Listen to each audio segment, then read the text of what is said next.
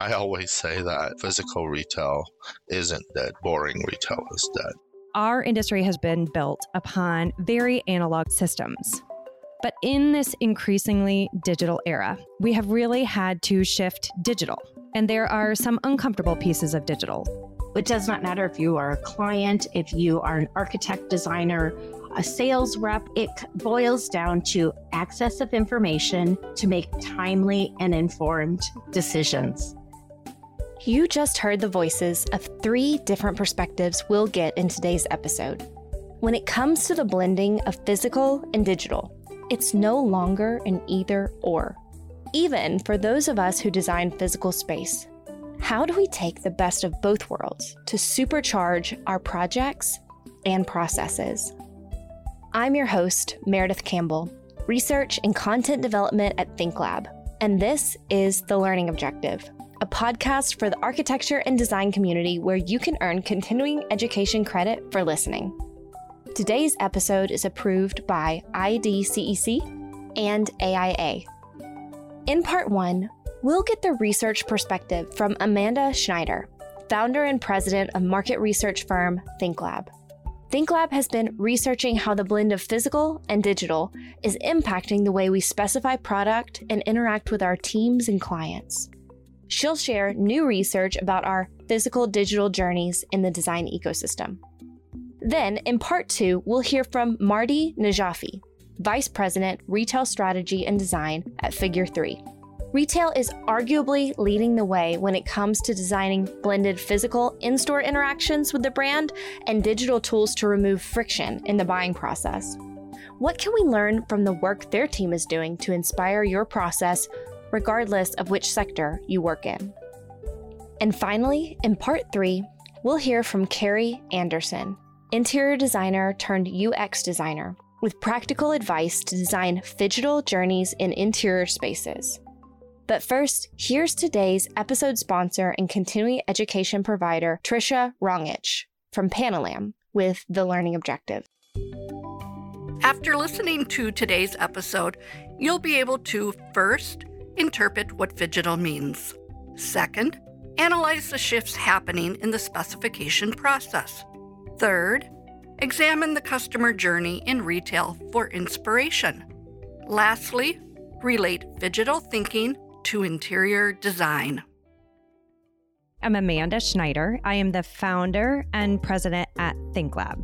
I am a product designer by background. I grew up in this industry on the manufacturer side, starting in product design, moving into market research, product development, through a role in showrooms, which is really the first time that I saw the worlds of interior design and industrial design come together. And I saw that there was a real need to bridge a gap, that as much as you would think that they're similar, that there was really an opportunity to drive an insight-focused approach to helping blend those two worlds. Our tagline at ThinkLab is researching the world of design. A lot of ThinkLab's research really is focused around helping interior designers understand the product people, and the product people understand how interior designers work. And that's a lot of the foundation of ThinkLab. Amanda introduces us to a word that you may have heard before, but its origins are from outside of the interior design industry realm: Phygital. We say Phygital. And ThinkLab did not invent the word, but we have pulled it in a big way into the world of interior design. It's really a simple blending of the word physical and digital. Our industry has really been built upon very analog systems. We love to touch and feel. We are creative. We are building physical space. So most certainly it makes sense. But in this increasingly digital era, we have really had to shift digital. And there are some uncomfortable pieces of digital. Sometimes it feels impersonal. Sometimes it can feel mechanic or even cold. And in an industry filled with creatives who love to hug and handshake, we've really struggled with this transition to digital. So the idea of Phygital, while digital may be seen as negative and our old physical only analog world may be seen as antiquated, I think this idea of Phygital is the idea of blending the best of both worlds. It's the efficiency of the digital world think about the idea of leveraging visualization to help our clients visualize with these increasingly helpful digital tools in a way that we could never do in a sustainable way if we were to actually build space and destruct it and throw it away, if you will. But it's also leveraging the best of this analog world and making sure that we retain those things that we've always done that still make sense in this digital era, so we don't move too far to make it impersonal, mechanic, or cold. But there's another powerful reason that designers should care about this integration in their own work. This may be something you can relate to. We've heard so much about this time drought as part of our most recent hackathon. And I think this Phygital era really speaks to that time drought, that in this Amazon era, when our clients expect so much, like immediately, without time and creativeness and iterating on a design, I think the idea of Phygital really supports that, because it helps us to see where is that creative time best spent and where should we be giving up maybe some of these nostalgic things that don't make sense anymore, so that we can create a great experience for our clients, not only in the final space that we produce, but also in the process of getting to that space. Amanda shares what ThinkLab's research reveals on how some of the mainstays in our industry are changing. So every year, ThinkLab does something that we call a hackathon. And a hackathon is really just a chance to tackle some of the industry's biggest, hairiest challenges. A lot of that work really takes place at this intersection of interior design and product people in the name of specification. The hackathon that I'm going to talk about was looking at the future of product specification as we enter this hybrid era. Now, at the time of that research, we weren't really sure if this hybrid era was here to stay or a temporary thing as a result of the pandemic. But these insights did stand the test of time. Amanda shares how these 5 cornerstones at the intersection of design and product have shifted, starting with showrooms. In the future, showrooms will be less about formal, awkward tours and more about informal, interactive workshops. So really looking at that valuable in-person time and how it's going to be more valuable in this Phygital era. As we think about physical space, I think it's ironic, and I know that there's a lot of weight around this back to office conversation, but I think like our back to office conversations, showrooms are one that ironically, as we're freed up from them, it makes the time that we spend in them and in that physical space more valuable. So we don't want to waste a moment of it. So we think about when we say workshop, I think it really has to do with optimizing that in-person time. The second, libraries. Our phrase around this one was less library, more lab. I think maybe from my upbringing, I think of library and I think of a space you're supposed to be quiet and you're supposed to behave. And when I think of lab, I think about breaking things and experimenting and maybe even getting messy. And as we think about the future of libraries, much like that physical space when we think about showrooms, it's really going to be about leveraging where that physical space is best and really cueing into that speed as well. How can we make this the most functional space possible? The third is events. As we think about how to spend our valuable in-person time, it's about less fluff, more substance. We've heard a lot of quotes from our research. If I'm only downtown 3 days a week, I can't imagine taking a 2-hour lunch just to go have lunch with a rep. So if I'm going to spend my time to go to events, if I'm going to spend my time going somewhere, I want it to be because I'm learning something that is augmenting the job that I have to do when I'm away from my family or my hobbies or my friends, that I want that event to be worthwhile to further my career or my projects or something else that benefits my life. So less fluff, more substance. Number 4, product presentations and product discovery. This one has been a really interesting one because I think it's less about educate. And I think that's where our industry has been. In a previous life, I was a rep and I could go into a major firm downtown Chicago.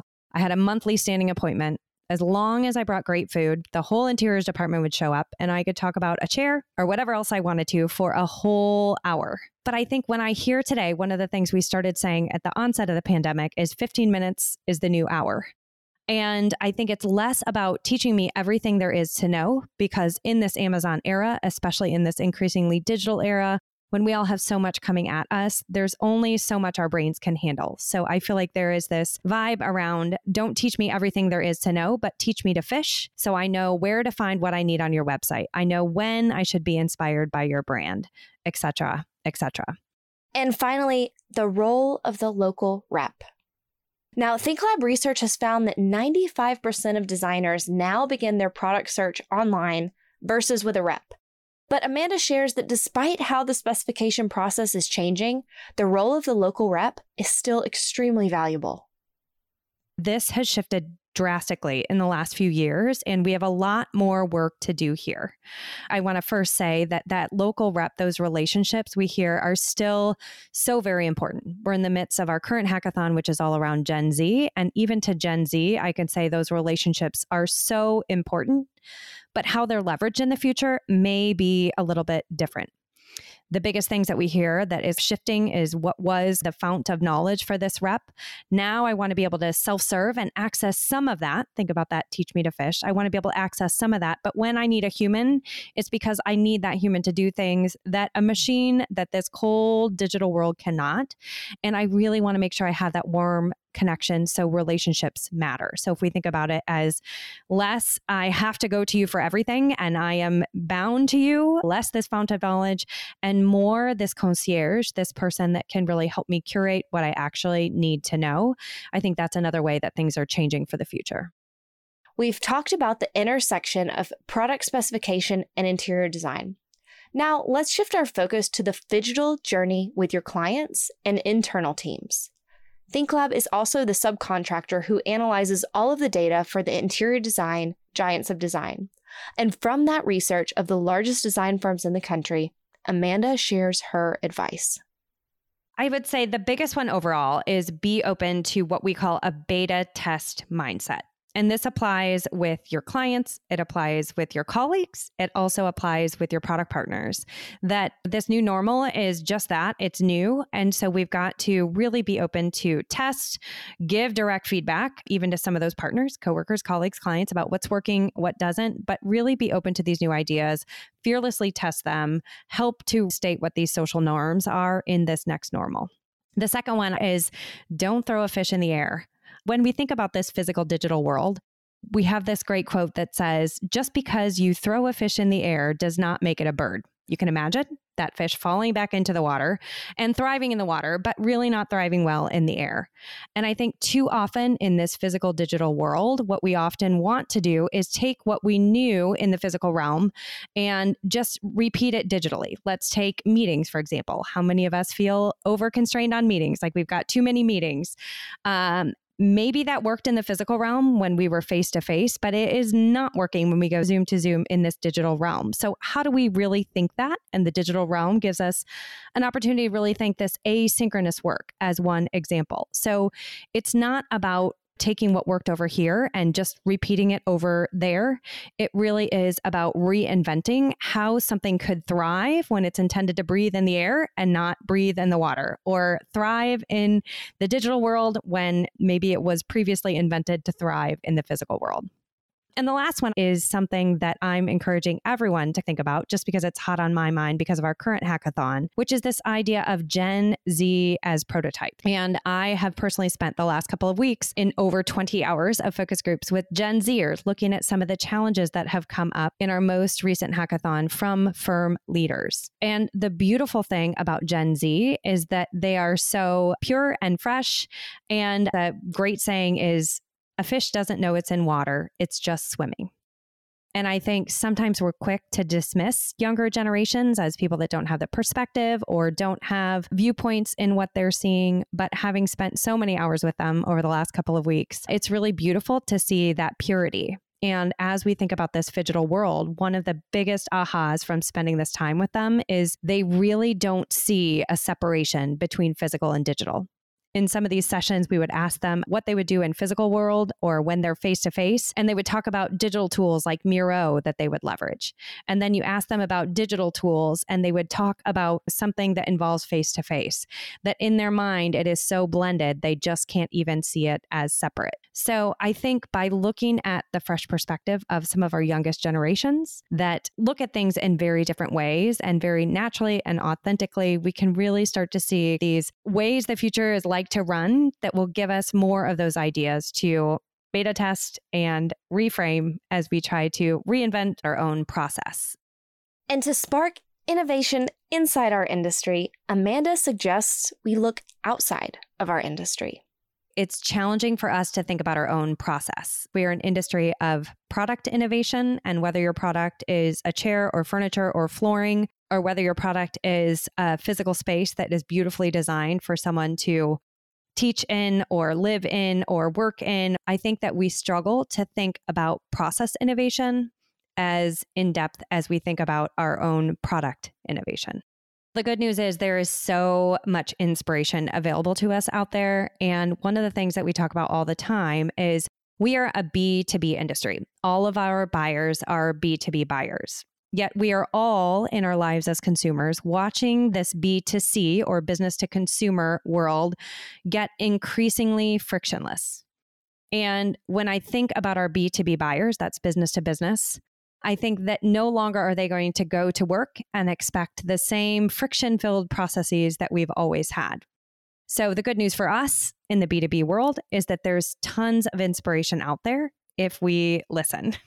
We give a lot of examples of this in our Design Nerds Anonymous podcast. As one of our season 5 interviewees, a woman by the name of Natalie Nixon, says, creativity loves constraints. So I think when we try to put two things that maybe don't belong together, that's where a lot of really creative ideas come. And if we can put some of those constraints to force some of these things that don't inherently belong together, that's where we can push some of this inspiration, really working from what works in other realms and being the first to bring it to our beloved industry. Now, as Amanda mentioned, the B2B space is one of the best places to look for inspiration. So we wanted to get the perspective of someone who has deep roots in the retail sector. Next, you'll hear my interview with Marty Najafi. I joined him virtually in his Toronto studio. I'm Marty Najafi. I'm the Vice President of Retail Strategy and Design at Figure 3. Figure 3 is a Toronto-based interior design firm. We have 4 studios: workplace design, residential design, hospitality, and retail. I run the retail end of everything at Figure 3. One of the quotes that I heard you say is, when you can buy anything online, the reasons that you go into a physical store are more than just a transaction. How do you see the retail sector responding to this balance of physical and digital? The response is so prominent that we now have a new term, Phygital. Even before the pandemic hit, Starbucks app was somewhat order in advance and pick up at curbside. Nike, in their Nike Live concept store that they started in Melrose, Los Angeles, they had a curbside pickup, order in advance via your Nike app, and don't even come into the store or go into a locker and grab. So the proactive, progressive retailers were already ahead of the game. The ones that were behind had to put all their efforts and money and get closer to where we are right now. And we saw the rise of e-commerce in the pandemic. But there was a lot of things missing. What we learned was it was a convenience factor. Everyone was just buying and enjoying this e-commerce, deliver at the door. Gradually, when the world opened up, we saw in the past 2 months, unfortunately, a lot of e-commerce retailers started letting go of their staff because the hype went down. Why? After all, we're human beings and we're social beings. And we like to be in the know, be in the buzz, meet like-minded people. E-commerce platform that was very convenient had a lot of things missing. We couldn't touch, feel, test, experiment, And the reviews and the comparables were very convenient, but gradually over time, we lost faith of them. So all of a sudden, physical retail and experiential retail tipped over. I always say that physical retail isn't dead. Boring retail is dead. What is it that would bring people into the space, connect with your brand, connect with the stories you want to tell? And it has to be services or product drops or any touch point that they can't get from the online experience. I love that part of convenience, that even though it was forced upon us, it seems like that convenience factor is a really important part of that integration. You talked a little bit about the highlighted role of physical space, because all of a sudden we were in this kind of 100%-ish, depending on where you were, digital experience with our brands. So the new role of physical has to do something that you can't get in the digital space, right? 100%. If you remember back in the day before the pandemic, we would go into a store, ask for a particular size or a particular color or texture, and they would say, we have it, but it's online. And the staff would rarely ring you right then and there and say, we're going to send it to your home. Okay, now I need to leave and go check your online platform. There was a disconnect. Now brands, physical and retail, is totally connected, immersed, intertwined together. And if the inventory is not available in the store, smart staff has to be trained to ring you in, find the size and model that you want. You pay and it's delivered. You can either pick it up from the store or deliver it to your doorstep. We always talked about omni-channel and such buzzy terminology in retail, but never was everyone practicing it at the same wavelength that it should be. Right now, it's really harmonized. And even mom and pop stores, maybe they don't have to courier it, but it's to a level, if they want to keep their loyal customers, they'd say, I don't have it right now, but I'll send it to your door immediately as it comes in. That's the level of customer service and connection that everyone expects. It's really more like a concierge versus just someone helping you transact in the store, that they're guiding you through this experience, whether it's online, whether it's in store. Totally. It was all the retailers that their strategy model was just a destination. They thought people would come to them no matter what. But now there's so many choices from different levels, be it what your brand stands for, what your company stands for. Are you delivering to what your promises are? And consumers are very smart these days. You can't fool them with just a few mission vision statements in your website. You have to deliver. Are there any brands that are notable to you that are designing these really fantastic physical digital experiences? Not that I'm paid or on their payroll, but Nike and Starbucks has always been cutting edge on experimenting. And then they're role models for many other retailers. From retail design standpoint, we retail designers always use Apple as a cutting edge.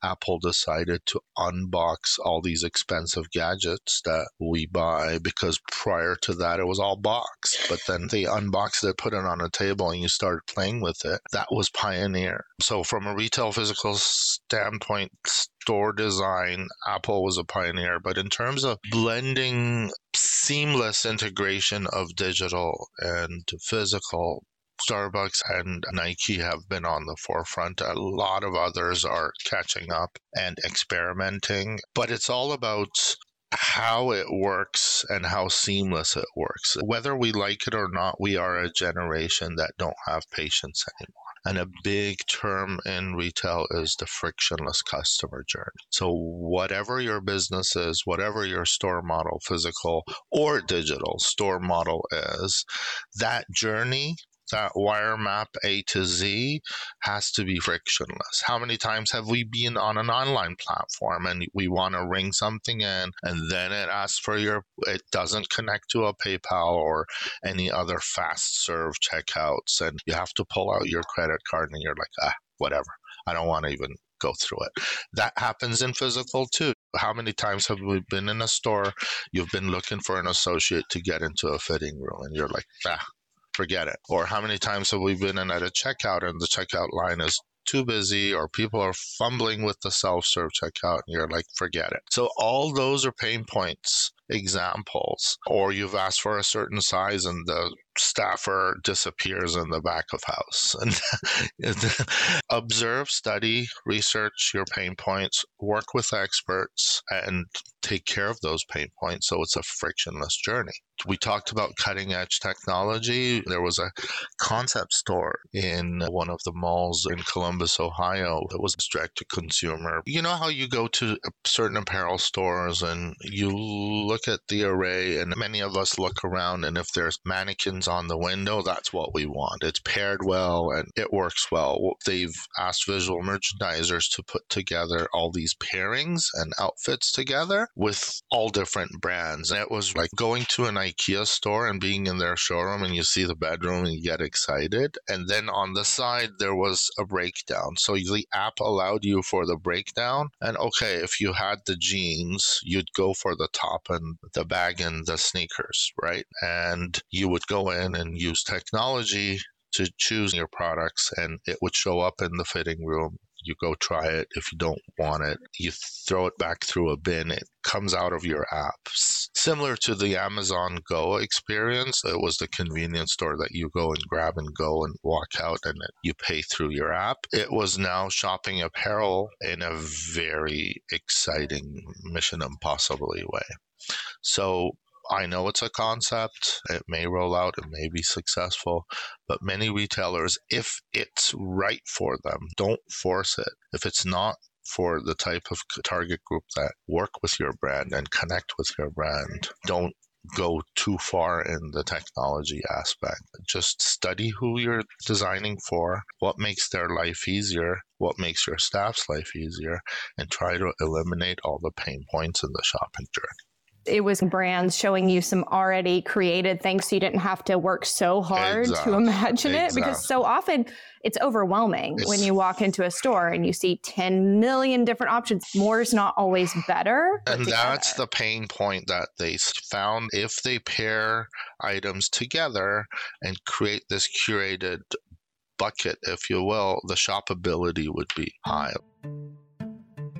Marty leaves us with his thoughts on how the pendulum may have swung too far in some areas, yet the future of retail in the blend of physical and digital looks bright. We went too far into consumerism, and now we realize that it's not about buying stuff, it's what makes me happy. We went too far into polluting our Mother Earth, and we're now pulling back. Sustainability and caring and deciding and making wise choices is now important, and the younger generation are thinking better and analyzing way better. We went too far into turning ourselves into introverts, and technology enabled that. And then the pandemic reminded us we're social beings and we thrive being with like-minded people. So it's that balance that one's going through, the society is going through, and it also applies to any industry we're working in, especially our focus and discussion of today is retail. And we see that. We see that landlords are now thinking about sustainability. There's a new neighborhood in Milan Porto Novo. It's a new master planned industrial multi-use retail complex. And the landlords there, they only lease spaces to retailers if they have sustainable fixtures and finishes and details into the store. And when their lease ends, they have to take everything with them. Nothing can go in the landfill. This is really great. I wish these type of learnings also gradually come into North America and we start practicing that too. In our final section, we'll get perspective from an adjacent industry, UX design. Here's interior designer turned UX designer, Carrie Anderson, with practical advice on how digital experience can inspire our physical interior spaces. First, how did she end up in UX design, and how are the fields similar? My background started with my journey over 2 decades ago, graduating with my interior design degree, and I spent majority of my career at commercial furniture dealerships. And even in my college days, I was that early adopter of technology. I was also a change manager for the dealerships that I worked in to help others adopt those technologies. Because I'm very curious and a continuous learner, that's what took me back to school for UX design. I wanted to learn more about what is design like within that digital space. The digital space is only growing and growing more importance in all of our lives. So I have my own consulting business focusing on UX design for commercial interiors. I did not want to lose that 20 plus years of experience of the knowledge and language of commercial interiors. So for those of us who aren't familiar, what exactly is UX design? When you go into a website and you have a really great experience, you're able to find the places that you need, the information that you want. That is good design, and a UX designer probably participated in that. As a UX designer, when you go to a website and you have a bad experience, that is also where I spend my time to be able to find that functionality and how can we create a better experience. When it comes to technology's role in design, Carrie says that it all boils down to one thing that we all need, regardless of where we reside in the design ecosystem. It does not matter if you are a client, if you are an architect, designer, a sales rep. It boils down to access of information to make timely and informed decisions. It's as simple as that. So what technologies are out there helping us? I would definitely say AR is. I've seen amazing presentations utilizing AR of, oh, you really like this flooring product?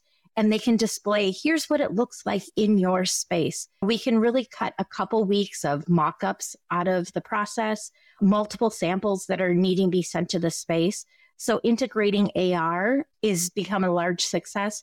And I say AR, the augmented reality versus VR. There are some challenges with VR, with the ability to put on those goggles, putting people in some uncomfortable positions. Manufacturers have really implemented visualizers or configurators onto their websites. And that goes back to access to information to make timely informed decisions. So anybody now can start configuring a product versus times you had to go through that whole process. Oh, let me ask my sales rep, and the sales rep would go through the process of getting all the information and providing you pricing back. But by a visualizer, anybody can go in and can configure and design that product for themselves so they feel empowered. And once they are empowered, they are quicker to make their decisions too. As we heard in our previous interview with Marty, we're living in a phygital era where our experiences with physical space and digital space are increasingly intertwined.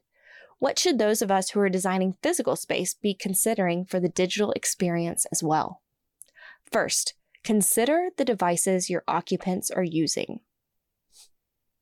Sure that anybody that's occupying that space, first of all, probably has 3 devices on them.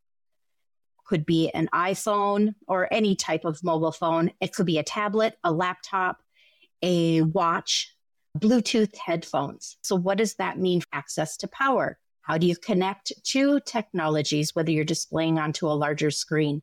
Knowing that they're on those devices, they're probably always going to be connecting to another human being. So what is the lighting like? If you are doing virtual meetings, is the lighting correct so you don't have the halo effect? The bright light is shining behind you. Not all of us are walking around with our Instagrammable correct lighting and microphones set up. So always think of those interactions of our spaces, whether it's large conference rooms, all the way down to personal meeting spaces.